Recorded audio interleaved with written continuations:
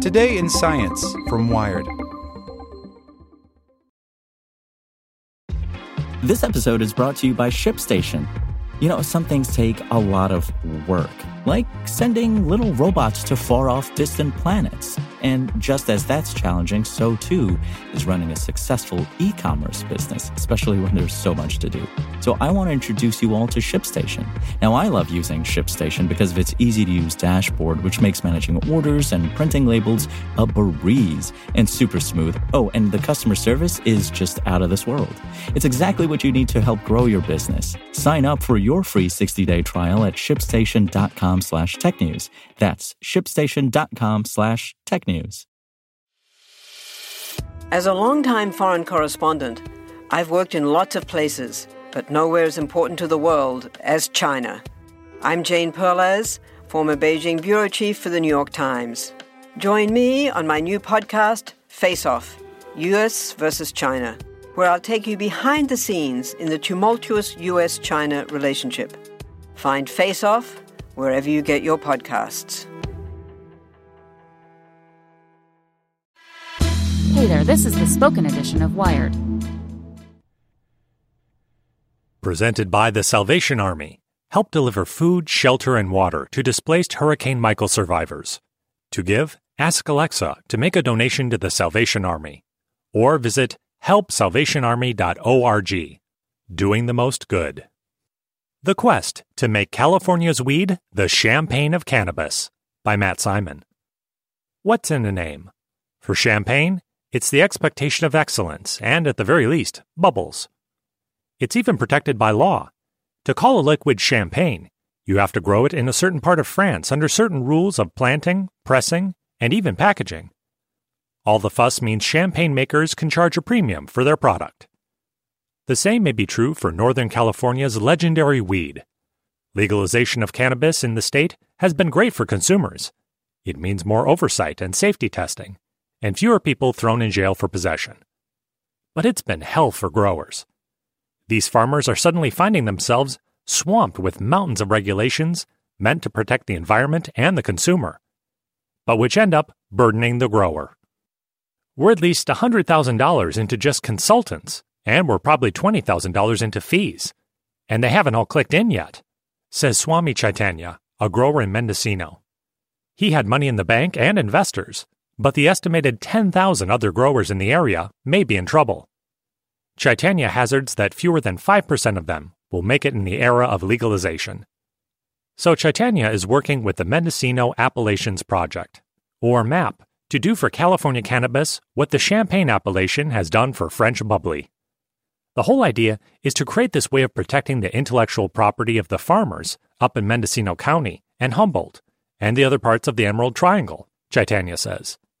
The state's growers have created unique cultivation methods and strains that tend to thrive in the various microclimates. One strain might grow better near the coast or further inland, or on a hillside that receives more or less sun, for example. In 2017, the California Senate passed a bill requiring the state's Department of Food and Agriculture to come up with a process by which licensed cultivators may establish appellations of standards, practices, and varietals applicable to cannabis grown in a certain geographical area by 2021. To this end, MAP's goal is to formalize so-called appellations of origin.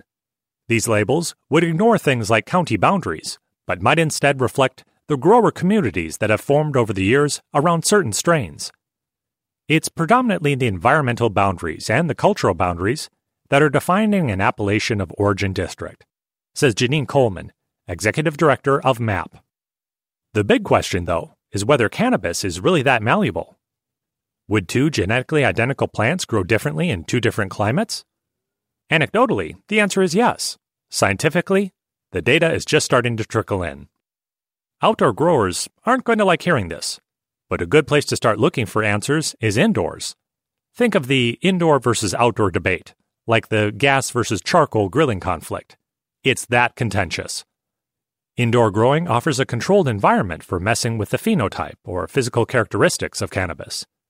Same goes for the chemotype, or chemical balance of cannabinoids like THC or CBD.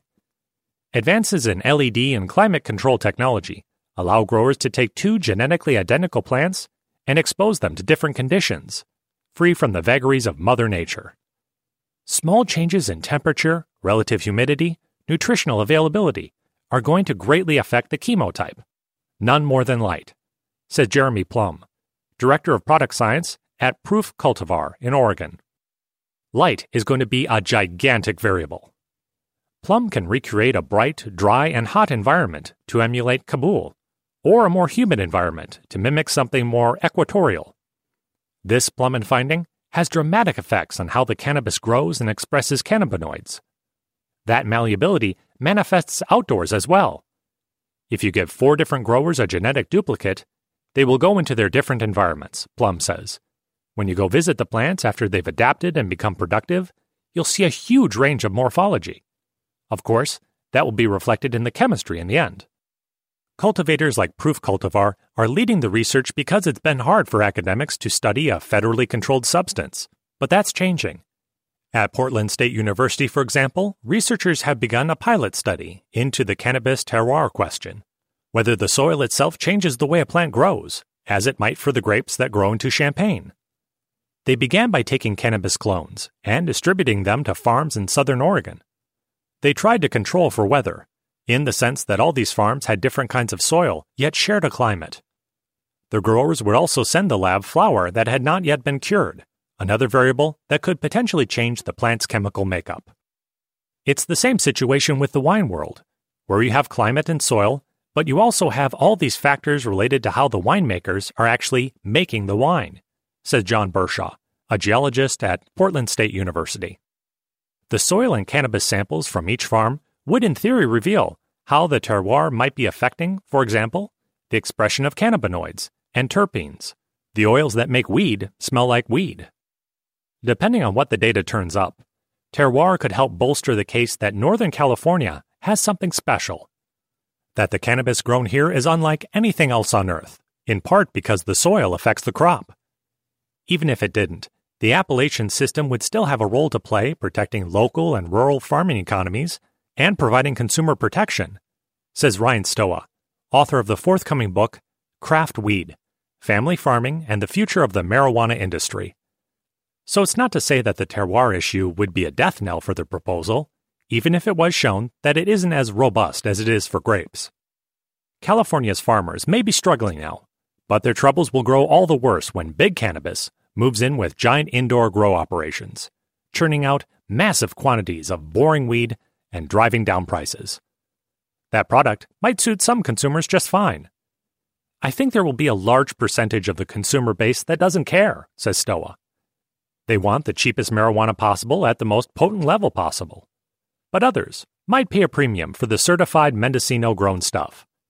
You can already see a connoisseur market emerging, he adds. So it might be that big cannabis takes up the mantle of Budweiser or Coors, while the Appalachians of Northern California turn out the artisanal IPAs. With the right protections in place, perhaps the two worlds can coexist. Want to learn how you can make smarter decisions with your money? Well, I've got the podcast for you. I'm Sean Piles, and I host NerdWallet's Smart Money Podcast. Our show features our team of nerds, personal finance experts in credit cards, banking, investing, and more. And they'll help you make the most of your money while cutting through the clutter and misinformation in today's world of personal finance. You'll get clarity on strategies to help you build your wealth, invest wisely, shop for financial products, and plan for major life events. Listen to NerdWallet's Smart Money Podcast wherever you get your podcasts.